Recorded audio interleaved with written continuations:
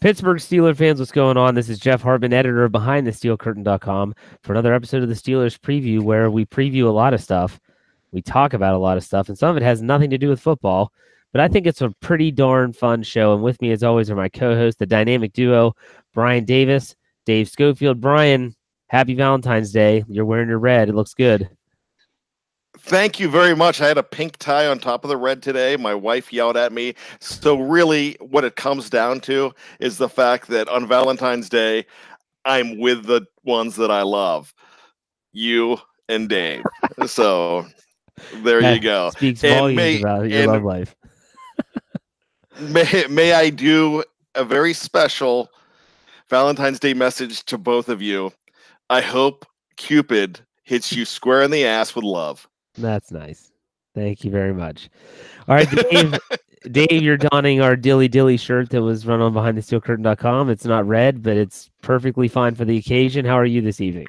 I'm going to give you about the best impersonation I can of Brian Anthony Davis.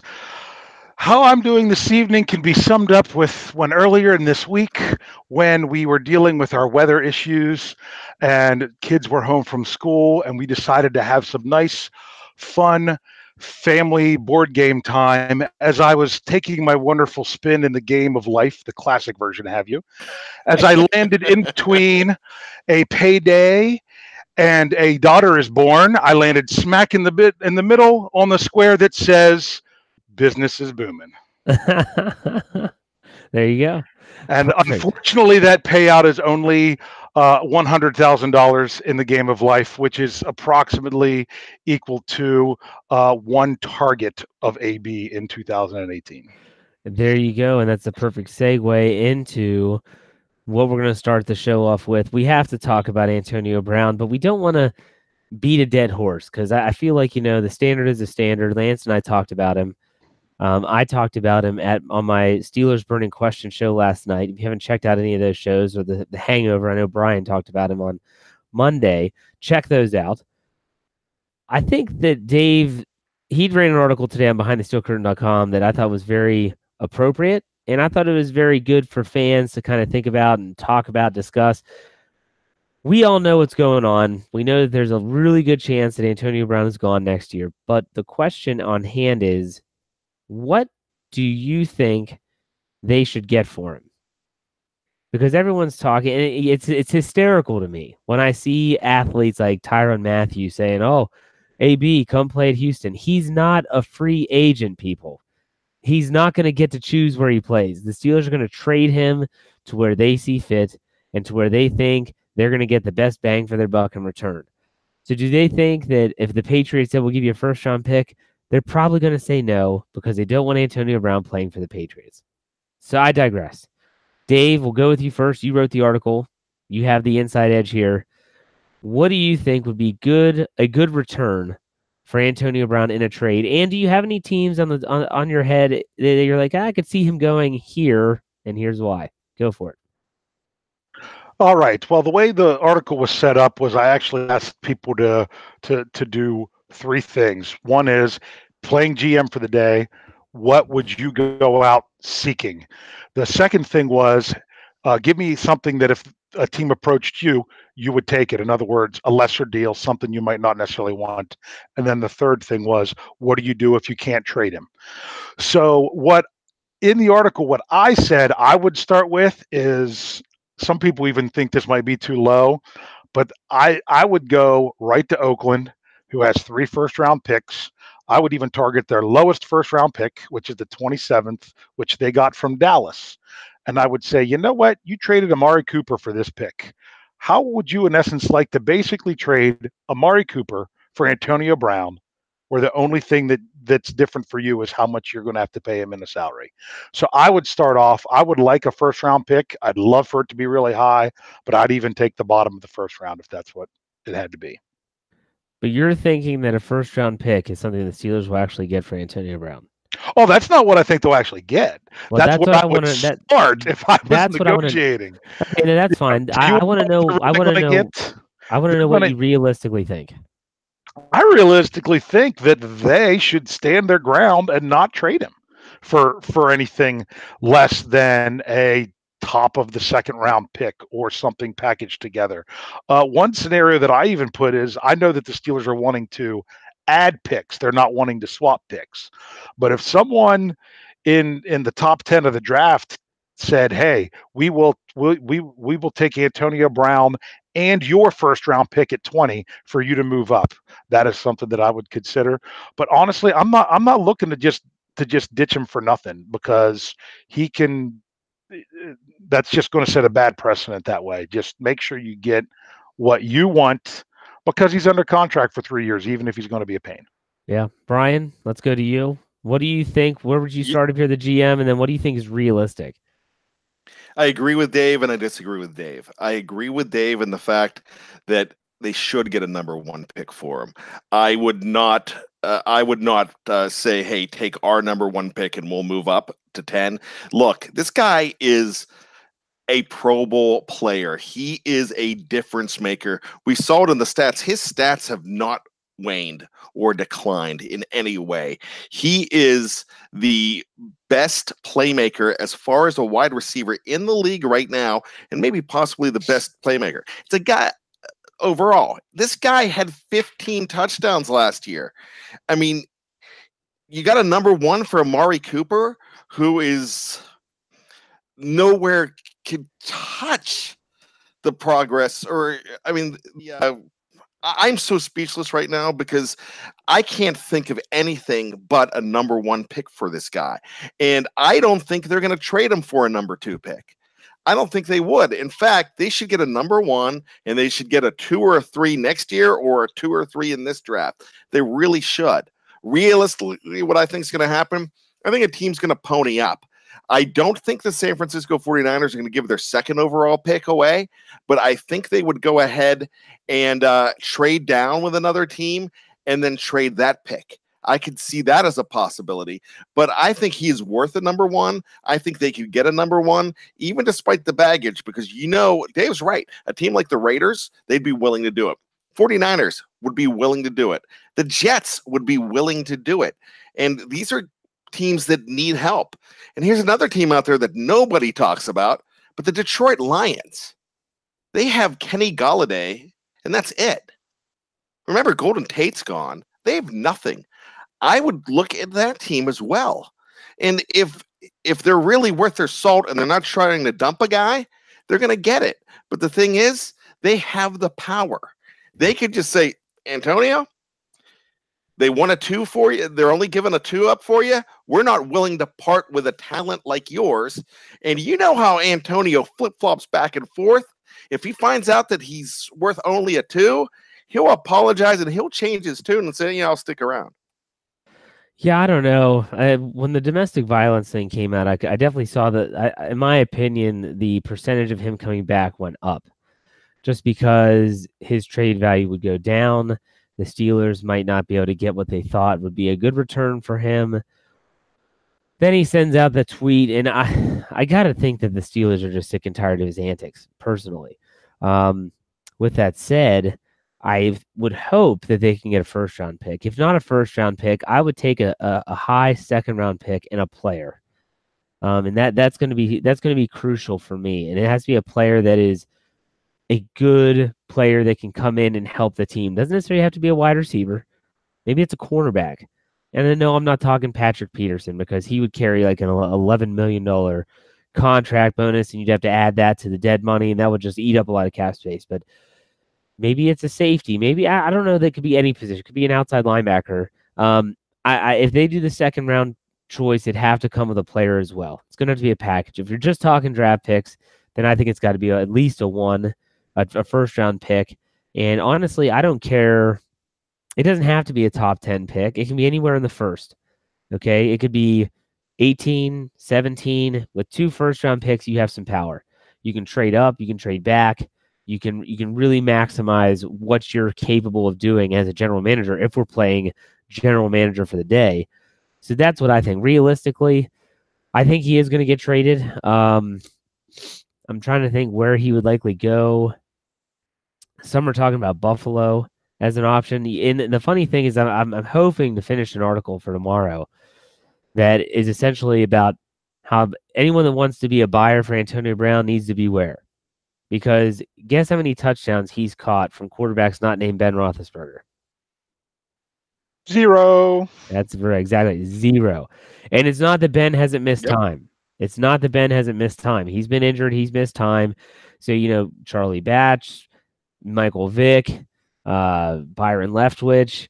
I could go on Josh O'Dobbs this season. All those guys threw passes, and none of them complete. Landry Jones. How did I forget that stud? I was going to say, where's Landry Jones?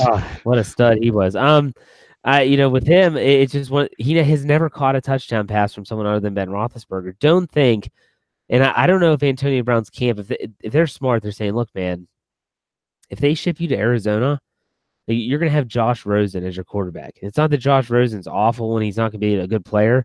But this is going to be a second-year quarterback.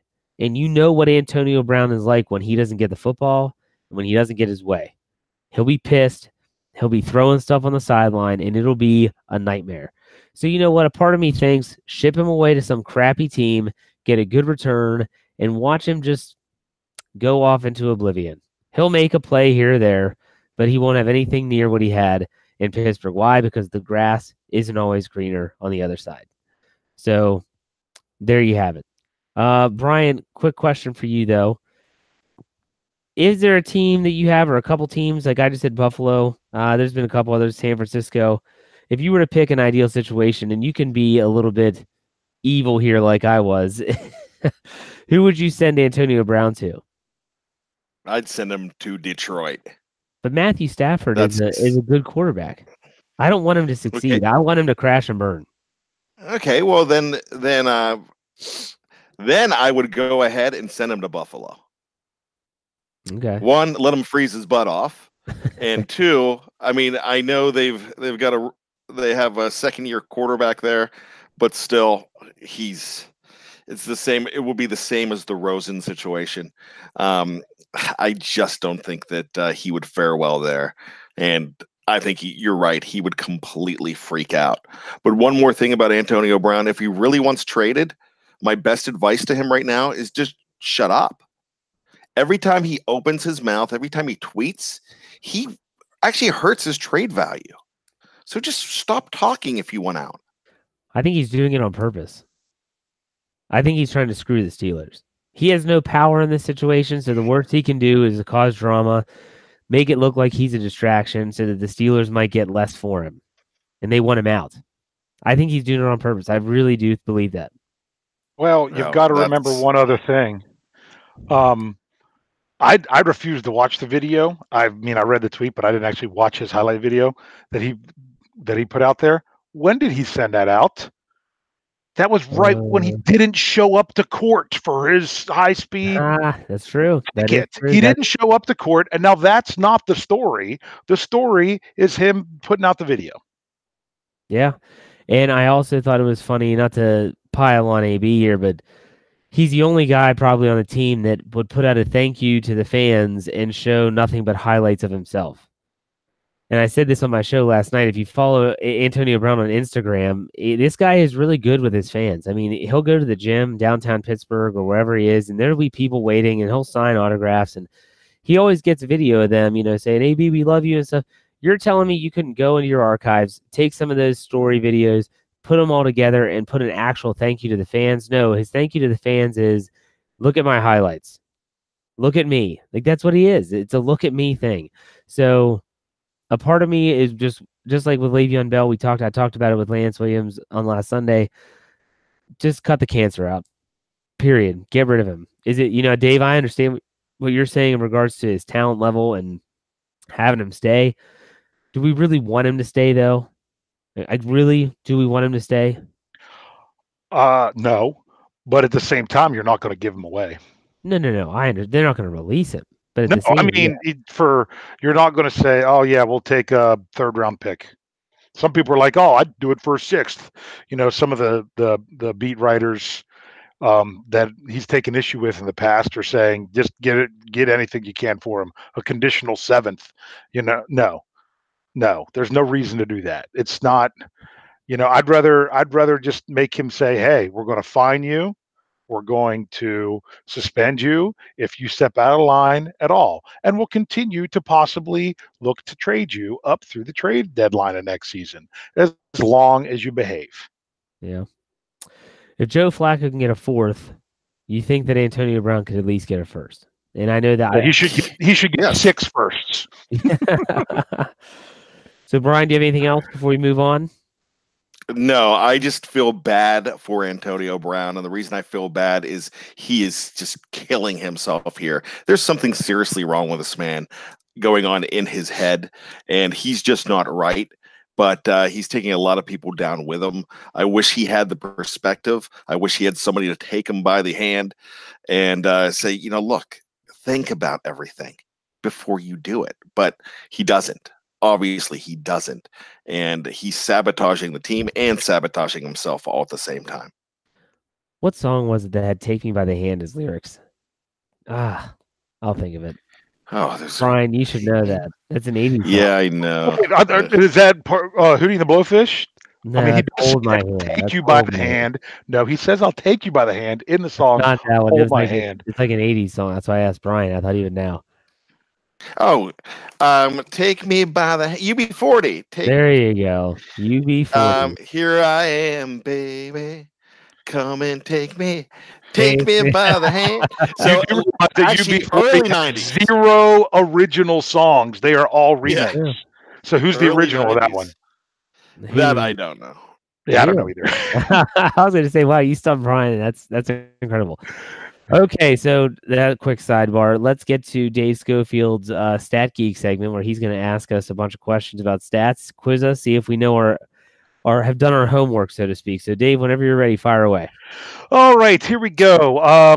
Since we are looking at the outside linebacker position tonight, we are going to go with what most people look as for what they want from an outside linebacker, and that is stats. Yeah, stats in the sack department. So I think I'm actually going to start with what I was going to end with. The Steelers had 52 sacks this past season. Yes. Do we know which position group actually had the most? Outside linebacker. What do you think, Brian? It would have to be no, it can't be. It's defensive line. It would be defensive line, yeah, because just because of how many that Hayward had, 6.5 by Hargrave, Tuitt had like 4 or 5. Because when you're looking at outside linebackers, it was Watt with 12 and hardly anybody else. You're correct. It is the defensive line by 1, and the difference of that 1 was Daniel McCullers had a sack. Big Dan. So yeah, we had outside linebacker 20, defensive line 21, inside linebacker 8, defensive back 2, and 1 uncredited sack that I, for the life of me, can't remember it. I was hoping Brian could, because we watched the game together. It was against Oakland. It was a fumble that Mike Hilton recovered, but it was not credited to any player on the Steelers, but it was a sack. Huh. Bud Dupree. No, I mean, it wasn't given to anybody, but Yeah, I couldn't even think of the play. I'm pretty sure it was Bud Dupree. So if for some reason that would somehow get credited to someone, I couldn't find it in either Pro Football Reference or through Yahoo Stats or anything like that. I could not find that particular play credited to anybody. Well, So, it had some good pass rush in that game, Mhm. and I'm pretty sure that's who it was, Dave. All right, sounds good. But I don't know if they officially credited with them or not, or what the deal was behind that. So that's one of the things we could look into. But do we know the last game the Steelers played in which they did not have a sack? Is it this year? Against New Orleans?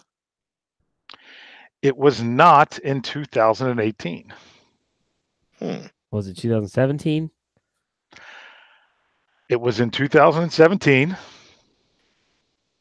And it does not hurt their regular season sack streak because it was the divisional loss against Jacksonville. Oh, There was no sacks in that game. But then again, they had That's to right. actually pass the ball in order for you to sack it, which was surprising that they had a sack earlier in the year against Jacksonville when they only threw one pass in the second half. But they did get one in the first half, at least in that one. But their last regular season game without a sack goes back to 2016, and that was against the Patriots, which now gives them a 41 game regular season sack streak right now, which is the second active longest streak in the NFL. Do we know which team has the current longest streak in the NFL with at least one sack in a game? Los Angeles Rams? No. I'm going to go with the Houston Texans. It's not going to be who you think. Let's just say this streak goes back so long that the last game that they had that they didn't have a sack was against the St. Louis Rams. And it just so happens to be the team with the number one pick in the draft. The Cardinals. Wow. Who would have thought that the Arizona Cardinals would be the team that would have the longest active streak of at least one sack in a game with 52? But that's who it is. So, but they a lot of those teams in that that's in the 30 or more range didn't actually have winning records. But we'll move on. How many of those guys, Dave, were ex-Steelers? That's a good question. I didn't actually look at who got their sacks. I just looked at what the streak was. But that would be a great question because isn't 3/4 of their team ex-Steelers? So probably, I would say at least a couple. Do we know what the longest streak is in franchise history of consecutive games with a sack? And this does go back into 1940, although they did not do it as an individual player stat. They did do it as a team stat. So don't think. No, it doesn't go back that far. Oh. I'm just saying some people are like, oh, well, they've only been counting sacks since, what year did they start where they officially made it a stat? I think 72 or 70. No, I think 76, 77. Yeah, it's somewhere there. Around they have team stats that go back further. So I didn't want that to throw you off because I'll tell you that it's pre-1970. And it actually goes back to a streak of 44, so they're almost to it. If they can get through the first quarter of the season, coming up with a sack in each game, they would break the streak. And that is from December of 1963 through September of 1967, which kind of surprised me because that's not a time that the Steelers were known for much defense at all.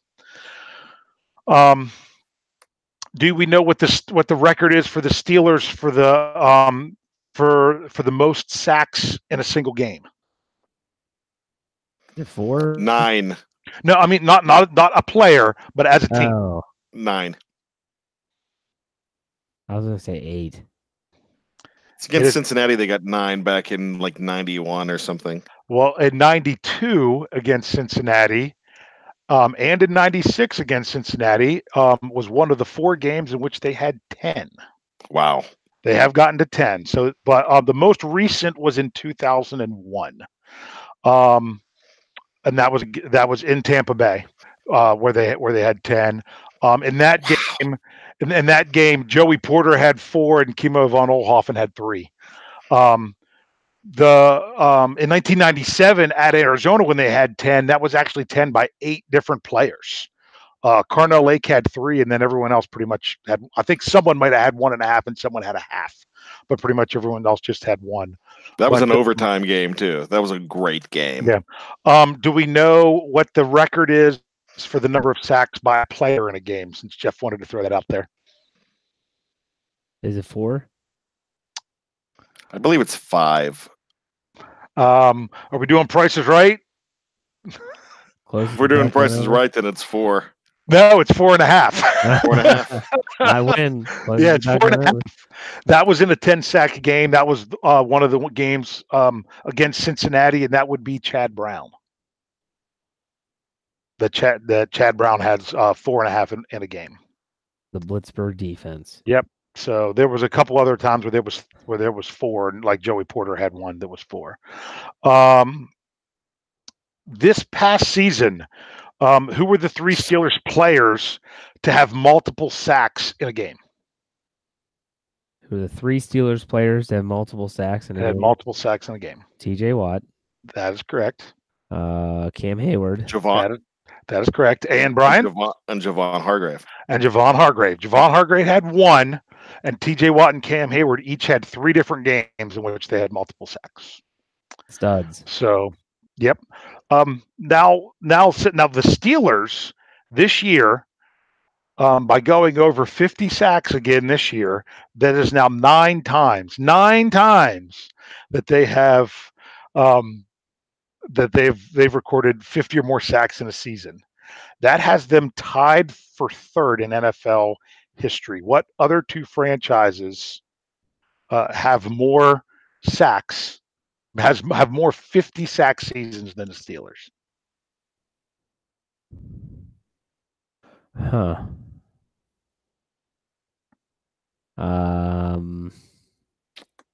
What do you think, Brian? Minnesota Vikings. Minnesota Vikings were up there, but I think they were one of the ones that had 8. There was 2 teams that had 8, and I'm pretty sure they were one of them, but they weren't more than the Steelers, so I didn't even write them down. How about the Saints? The Saints, I don't even know if they were on the radar. I'm thinking the Ricky Jackson days. I mean, back in the New York 90s. Yeah, there's some people saying Giants in the live chat, but it was not. The Giants were one of the teams that had 8. I knew that for sure. How about the Jets? Well, we are going all around it. Why don't you just tell us? I can just tell you. Well, they were the team that they're tied with. Wait, Buffalo. No. Nope. No, okay. Because I'll be honest with you, the team that they're tied with 9, the last time they had 50 sacks in a season was 1986, and that would be the Los Angeles or Oakland Raiders. That they also have 9 of them, but like I said, their last one was in 86. The team that has the most, their last one was in 2008, and that would be unfortunately with 11, the Dallas Cowboys. And the team that is in second, where their last one was in 2011, is the Philadelphia Eagles. So the Steelers next season, if they can get 50 sacks again, could move up into a tie in second, unless Philly also does the same. So I don't see. I don't see any reason why the Steelers won't be over 50 again next year. I don't either. With who they're bringing back now, Dave. Is that all your questions? That is the stats that I have for you. I can't believe you didn't ask the most basic one. Now, you guys probably know this. At what year did a sack become an official NFL statistic? We were just talking about that.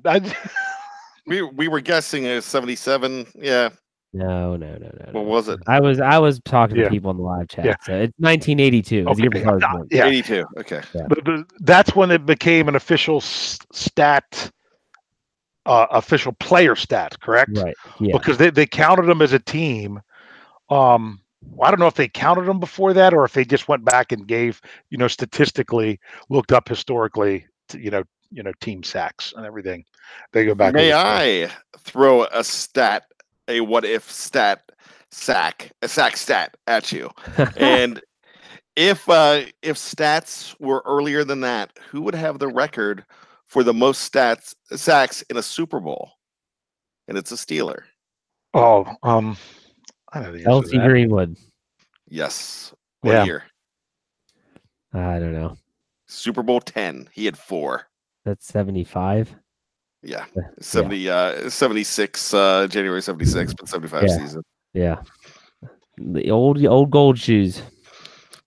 Hollywood bags, they called him. That guy was awesome. May he rest in peace. Okay, Dave, you want to say something to the masses out there? Go ahead. Yes, if you like the whole notion of the stats and the quizzing and throwing out impressive stats, or if you're curious about any stats, I'm in the process of starting an article series. I'm hoping it'll be a series, but that's kind of up to you all, where I will be fielding stat questions from the BTCS community. In there, I'll just have it. You can email them to me or whatever. And if you want to send out a question, what are they saying that has you guys laughing so bad? But here in the next few days, they'll be the first article of Ask the Stat Geek, and then I'll throw out a bunch of crazy numbers in order to answer a question. I hate to make fun of you, but we're not going to call you dyslexic Dave because what did I say this time? The BTCS community. Hey, come on, behind the curtain steel. Are you seriously going to make fun of my dyslexia? Oh, I'm sorry. No, it's great. Nice. All right, I'm out. What I said. Yeah, that's what you said. I said BTCS. Yes. Yes. Yeah. BT. What is it? It's our spin-off website. Yes. So, I apologize to anybody offended. It was alliteration. I had to do it. There's Brian's one apology for every episode. He gets one. I'm the Antonio Brown of BTSC. Yeah, BTCS with Jimmy Butler and who was the tight end last week? What's Jeremy that? Bruner? Is that what it was? No, I said Jay. I said Jay Bruner. Jay Bruner. Yes, instead of Mark. You know what? Okay, now I figured out you were thinking of Jay Buhner from the Seattle. Yes. That's what I Seattle Mariners. No, I There told you go. why I was thinking Jay. And it was Yeah, Jeremy Tooman. He was my favorite. No, he wasn't. Okay. Very good. So let's go on to the preview portion of the episode, and that is we're talking about outside linebackers. We finished offense, and I've been looking forward to getting to defense because when you get over to the defensive side, that's where the main issues are. And I don't think that in the offensive, we talked about the offensive line and potential change over there with Ramon Foster. We talked about the tight ends. We talked about Antonio Brown, all that stuff. We talked about the backup quarterbacks, but really nothing is pertinent. You get to the defensive side, you have some really, really good talking points for next season. And I thought what better place to start than with the outside linebackers? I still to this day cannot believe that last year the Pittsburgh Steelers carried just 3 outside linebackers on their active roster and got away with it basically until when was Ola Adeniyi activated from the injured reserve? It was like what week 15 or yeah, something. it was late. Like it was late. I mean, it was incredible. I was stunned. You know, we do our predictions for the 53-man roster as training camps going down and stuff, and every time I'd have 4 because they'd always kept 4, and when they only kept 3, I mean, I was stunned because you're not only putting a lot of pressure on TJ Watt and Bud Dupree, but Anthony Chickillo is your only backup. My goodness. So let's talk about the roster as it is right now. TJ Watt, he's going to be entering his 3rd year, so there's nothing to worry about there. He'll be back. Bud Dupree, they did pick up his 5th-year option, although we talked about this before we went on the air. There's a good chance that the Steelers will try to sign him to a new deal, maybe to an extension of some sort, so that they avoid paying him the $9+ million, which he would get on the 5th-year option. It would help with the salary cap. Bud Dupree I thought he was better this year from the other side. You guys might disagree, but I thought he was better. And then after that, you have Anthony Chickillo that is a free agent. Not sure what's going to happen with him. You have Ola Adeniyi still on the roster. They re-signed Keon Adams. Brian, who else did they have in their ragtag group of depth chart losers? Sorry. So I really only have one because if I'm not mistaken, Robert Spillane and Keith Kelsey are both inside linebackers. That's what I believe. It's kind of hard to find online with that because they're just labeling them as linebackers.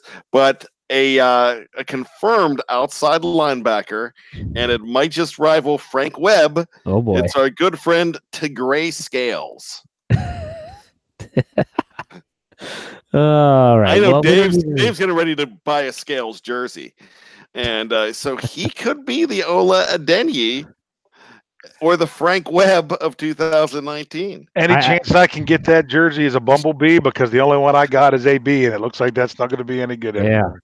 Well, it's funny that you say that, Brian, because I always write articles when the Steelers sign a player to their 90-man roster, their offseason roster. A lot of times it's just a blip on the radar, but I always have to remind myself that Mike Hilton was one of these guys at one time. And everyone would have said, oh, there's just another camp body at cornerback. And next thing you know, he's one of the most prolific slot cornerbacks in the NFL and is about to hit a pretty big payday. So keep that in mind, not to look down upon those that might not be as known as others. So, guys, first question, Anthony Chiquillo. Do you keep him or do you let him walk? Dave, we'll start with you. He's just a guy. I mean, in my opinion, he's as much for special teams or anything. He's a guy that if he wants to come back cheap, that's fine. But I don't even want him as my number 3. I'd rather have him as the number 4. If you're going to keep him around, you need to have someone. I know they are in love with him there, but I think it would be nice to have somebody else of a little bit higher quality in that third spot than him. Brian, what do you think? I mean, I'd keep him for his hair alone, but really, let him test and reel him back in if you need to, but don't overextend yourself when you have to look other places. I mean, I don't know how much of a market there is for Anthony, but you never know. I think the same thing we were talking about last week with Jesse James. Definitely keep him, throw some money at him, but you don't have to go out of your way for it. There's a good chance that you could pull him back in without doing way too much. Yeah, I say you let him test the waters, see what he might draw in free agency, and then you're willing to say, okay, we might give you a team-friendly deal if you don't get anything out there that's better than what we want. But if he goes somewhere else, he goes somewhere else. Like Dave said, he's just a guy. Well, here's the other thing, Brian. I hate to disappoint you, but I'm pretty sure I saw on Twitter he was at was it like a Tampa Bay hockey game? Yeah, with I'm pretty sure he didn't have the hair. Really? I thought the hair was trimmed. Wow, you can't do that. No, yeah, now he's gone. Get rid of him. We've got the grayscales. That's all I've got to say. I thought he had it pulled back, but Dave could be right. So, anyways, I'm just saying I couldn't see the hair, so that's why it could have been pulled back. Okay, so then you look at Keon Adams, Ola. I think Ola Adeniyi has a spot this year, unless he has some huge setback where all of a sudden he can't play the position any longer. Keon Adams, everyone's waiting for him to finally make that turn the corner and be the dynamic player they think he can be. The question now is, if you're going to attack the outside linebackers, do you do it in free agency? Do you do it in the draft, or you do it in both? I don't need specific names, although Brian, your article is coming out tomorrow, which is our free agent watch for the outside linebackers. So Brian, we'll start with you.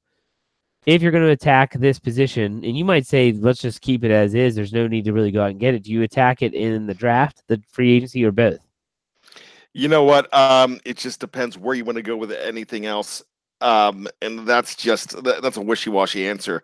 But with the whole Antonio Brown thing going out there, you just don't know what kind of money you're going to have or what you're going to have to do in the draft. That's really hanging and hurting preparation right now.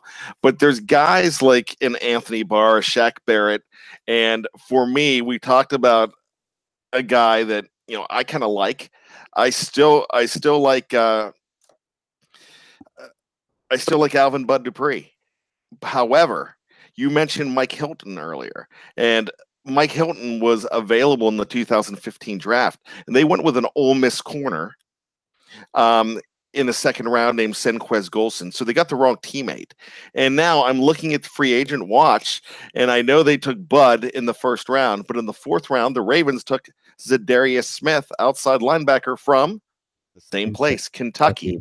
So maybe they righted the ship by taking Mike Hilton. Maybe they right the ship by offering some money to Zadarius Smith, who has 18.5 sacks in 4 years, and a good-looking 8.5 last year. And he's a Baltimore Raven. I would go after a guy like that.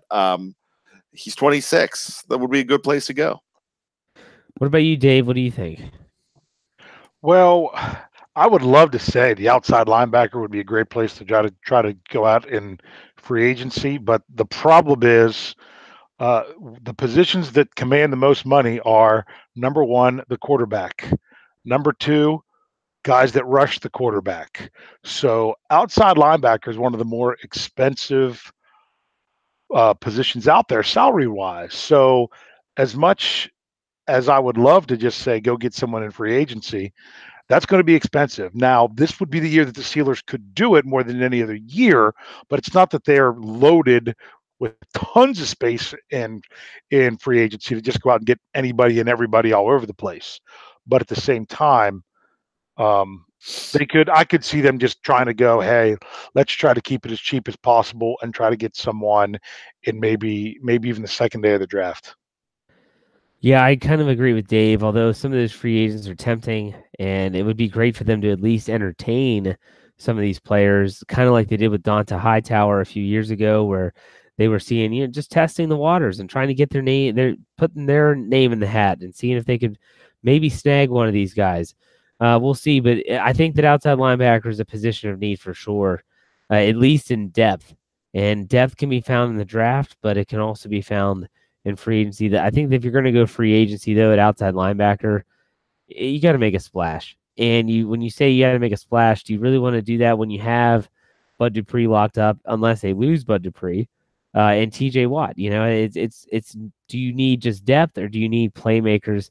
That's going to be a discussion to have as we get closer to training camp and all that stuff. So there you go, outside linebackers, very very thin. It's really tough to watch sometimes because it's not the same old 3-4 zone blitzing outside linebackers that they could drop into coverage so much and don't always just get to pin their ears back like Lamar Woodley and James Harrison did, or you go back to Kevin Green and Greg Lloyd.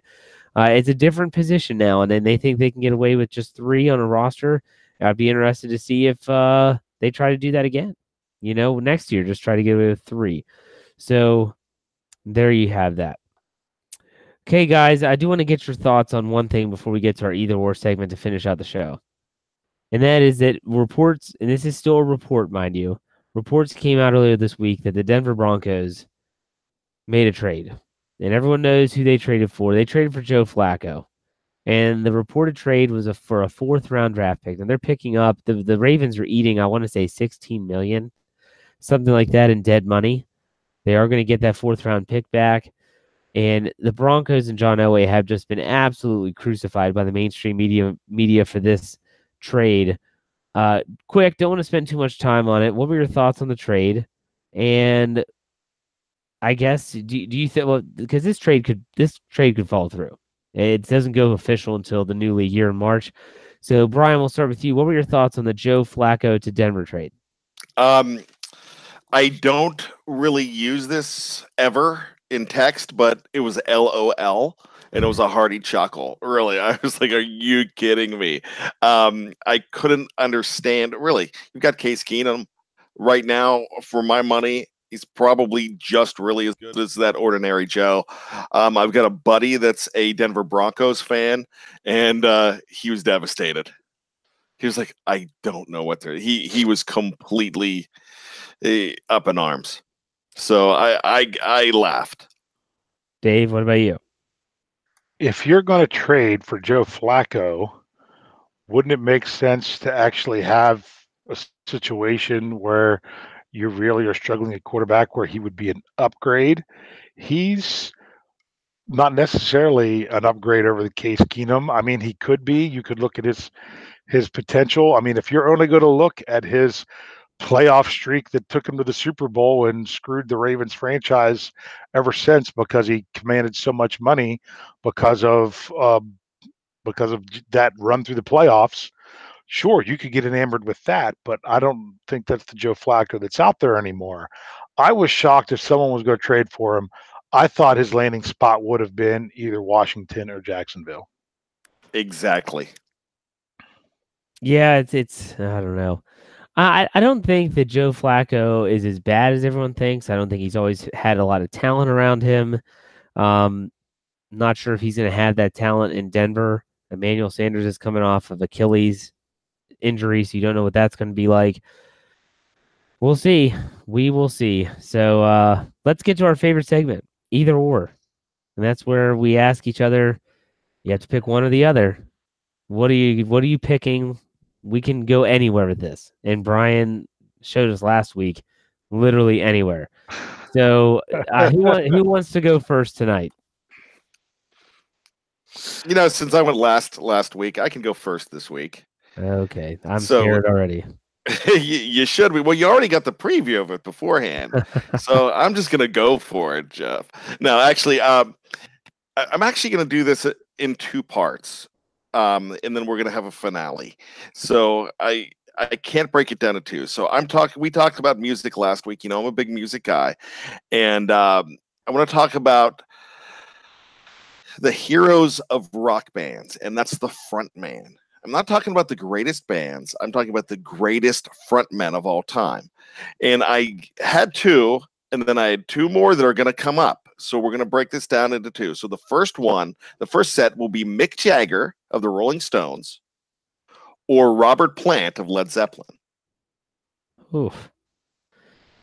That's a tough one. Because you're asking me just about the front man. You're not asking about whether I like the band more. No, just the front man. I mean, I'm talking the showman. Mick Jagger for me. I got to go with Mick Jagger. I just think he's such a showman. I mean, not to take anything away from Plant, but I mean, Led Zeppelin to me is a band that people know the other members. And while I know some of the members of the Rolling Stones, I don't know all of them. Everyone knows Mick Jagger. So I'm going to go with Mick Jagger. What about you, Dave? I'm also going to go with Mick Jagger because when I think of Led Zeppelin, I don't actually visualize the band. I just think of the music itself. But when it comes to the Rolling Stones, anytime I hear a song, I'm thinking about Mick Jagger performing it. So that's why I would go with Mick Jagger. Okay. For me, it's the lips, the strut, the whole package that Mick brings. So let's make it three. It's unanimous. The rooster. So Mick Jagger goes on to the finale. Now, this is the original two. Now, the original two that I were going to bring up, who I consider the best two of all time. And I'm not going to say in what order. And this is actually a tough one for me. I don't even know where I'm going to go. But this guy's had a lot of play lately, especially with the movie coming out and the Oscars. So it's Freddie Mercury. I knew you were going here. God. Yeah, you've got to. I mean, really. What that guy was as a frontman was just amazing. Oh, yeah. Or Diamond David Lee Roth of Van Halen. Oh, that's not even close. Are you serious? No, I'm dead serious. I think in my mind, those are the two best. Yeah, it's. Go ahead, Dave. You can answer first this time. I'm scared because I'm afraid that I'm going to say you don't think it's who you think it is. But honestly, I would go with David Lee Roth. Oh, good Lord. You guys are... Freddie Mercury is one of the greatest frontmen of all time. And just because he died early, he was a great singer, a great performer. Whether you liked his lifestyle or not is not important. No one... Well, I don't say no one, but I'm not sure if you put anyone up there with him. So I'm going to go Freddie Mercury. Look, guys, I love David Lee Roth. I think he is one of the ultimate showmen. But, Jeff, you said it best. It's Freddie Mercury for me. So let's go ahead and take Freddie all the way to the finals against Mick Jagger. I still have to go with Freddie Mercury because Freddie Mercury was... as someone that has a singing background, he had such a register. He was such a phenomenal singer. And Mick Jagger is not a bad singer, but he's not Freddie Mercury. And so Freddie Mercury, in my opinion, did almost everything that Mick Jagger did as a frontman and combined it with incredible vocals, whereas it's Freddie Mercury for me. Dave? Yeah, I'm going to kind of surprise you there because when Brian first brought up the question before he gave us any choices, David Lee Roth is who came into my mind. But if you're talking between Mick Jagger and Freddie Mercury, because I thought Roth and Mercury were right there, basically even. So I'm definitely between those two. I'm going to go with Freddie Mercury as well. Brian? I've got to go with Freddie Mercury. Really, Live Aid. I remember watching Live Aid, and then Live Aid's getting a lot of play with the movie, and they did a great job with the movie matching Live Aid, basically shot for shot. And on the DVD that has just come out, they have the full Live Aid performance and the full movie Live Aid, the unedited performance, and I can't wait to see it. I just think Freddie, that band without Freddie up front, you could have the same songs they're not even gonna hit. They're not gonna chart. It's really Freddie who sold it. The guy was just an amazing front man. But I will ask you a question real quick. So if we had Mick Jagger against David Lee Roth, we're probably going David Lee Roth there, right? Dave, you are. I would. No. And I would too. No, Mick Jagger. So I love Mick, but I would go Dave. Mick Jagger's a legend. I do not put David Lee Roth in the legend category. Wow, that's what Van Halen for me was too wishy-washy. They had too many front men. They lost a lot of credence. Like, I mean, it's just no good. Wow, that's. It's not that I don't like their music. I do like their music. I see what you're saying. Because Roth was not with the same group the whole time. Then Sammy Hagar, and then who was the dude from Damn Yankees that came by for? It wasn't Damn Yankees. It was Extreme. Gary Cherone. Saying I love you. Remember Extreme? More Than Words? I do their only hit. Now, I do. I sang that song at my brother's wedding. There you go. You sang that song? Oh, man, I want the video of that. Forget Live Aid. I want the Schofield wedding video. Actually, I sang that song with my brother at his wedding. Oh, I want my sister played guitar. Yeah, with that my brother sang at his own wedding. I sang at my own wedding. That's incredible. I sang at my own wedding too, but it was karaoke afterwards. And in fact, I'm not kidding. Karaoke at a wedding, that's a show that keeps the wedding going longer. But I did pull some ligaments in my foot, and I had to be in an air cast for about 4 weeks, and I was completely sober. That's the best part. Not a drop to drink, but I hurt myself. Ironically, doing the song "Hurts So Good" at your own wedding. My own wedding, true story. I tweeted at my best friend's wedding when I was the best man. When someone who was my size, which is really hard to find someone else my size, when we were bouncing off each other to House of Pain's "Jump Around."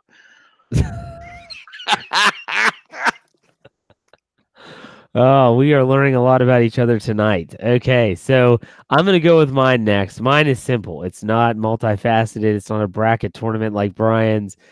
We talked about food last week.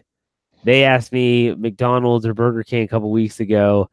And with it being Valentine's Day, I thought it would be appropriate to say, if you had to choose, are you choosing sweet or salty?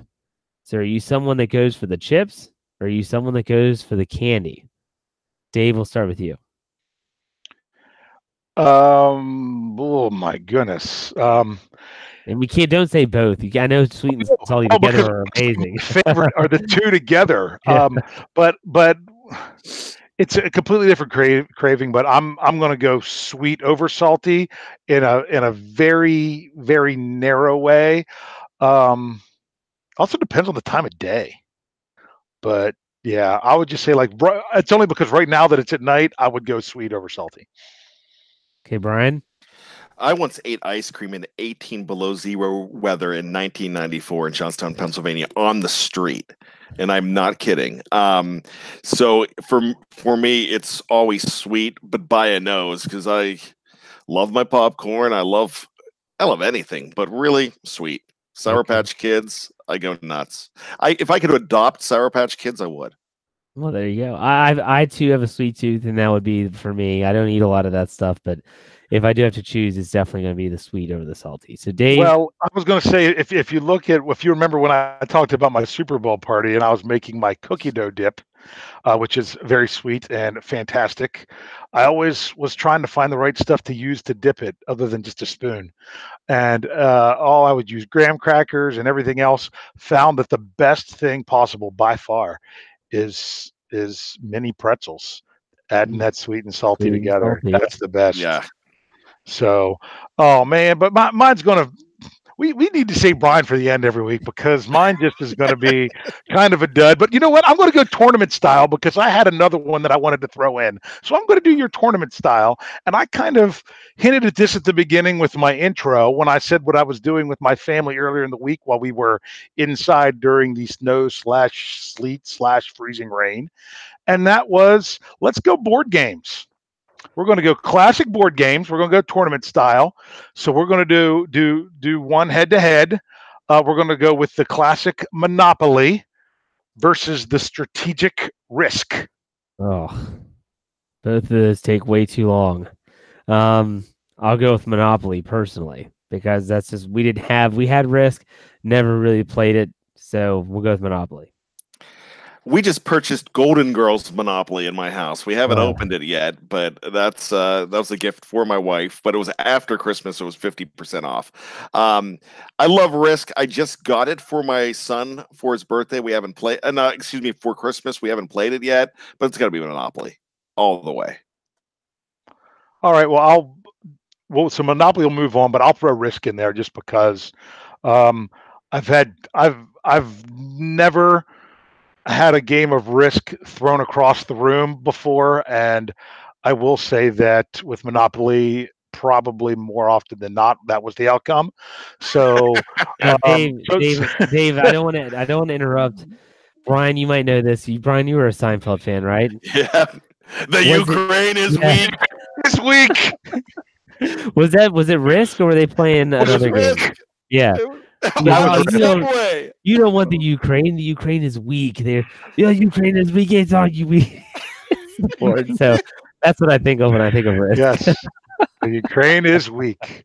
So, all right. So let's come in from the other side. Let's go a little bit more classic. We're going to go with the original, not the reboot that is so ridiculous I can't even play it.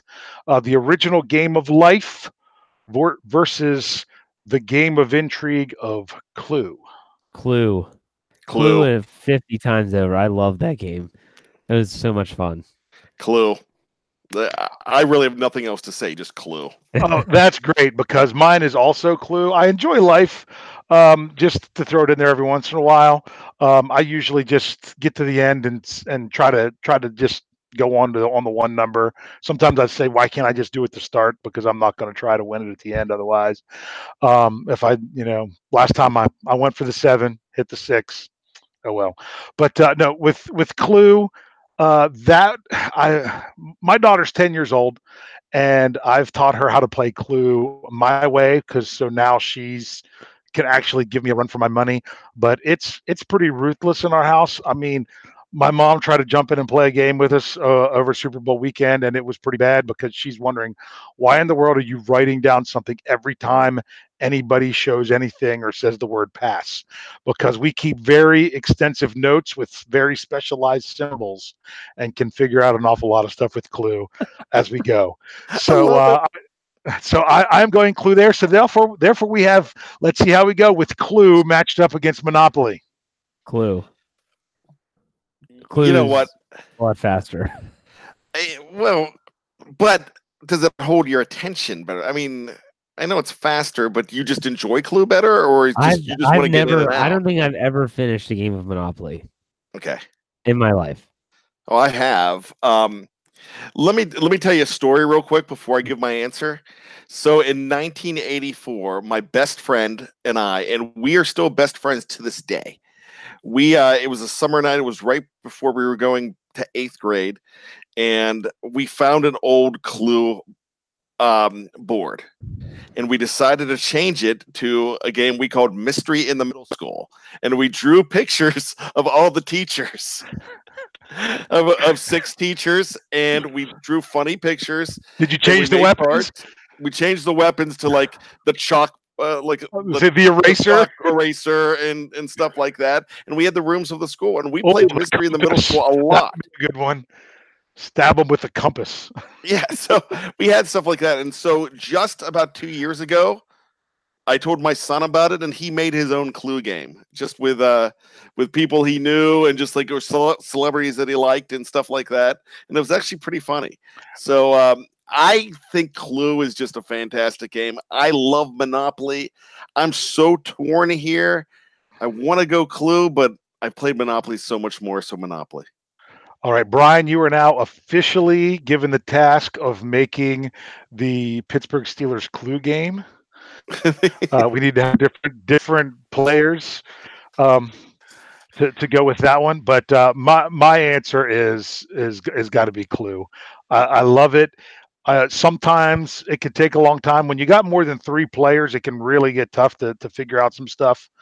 But even if it takes a while for the game, as soon as you're done, you're ready to go around and play another one right then. I've never had that feeling with Monopoly before. So it looks like Clue is our big winner. Absolutely. So, all right, that was a good round of either or. We like to do that at the end of every week. It's getting longer, but that's not necessarily bad. So make sure that everyone that's listening or watching out there, if you didn't know we had a YouTube channel, you can check us out on YouTube. Search BTSC Steelers Radio. Like, subscribe. We appreciate you sharing everything that you can. Also on all our audio podcasting platforms, that's Stitcher, that's iTunes, Google Play, my favorite, Spotify. All you got to do is search Steelers, and you'll find the Behind the Steel Curtain logo. That's our podcast platform. Subscribe, like, and we appreciate all the support there. As always, BehindTheSteelCurtain.com, BTSC, not BTCS, is your one-stop shop for all your Pittsburgh Steelers needs. We'll see you next week on another episode of the Steelers Preview.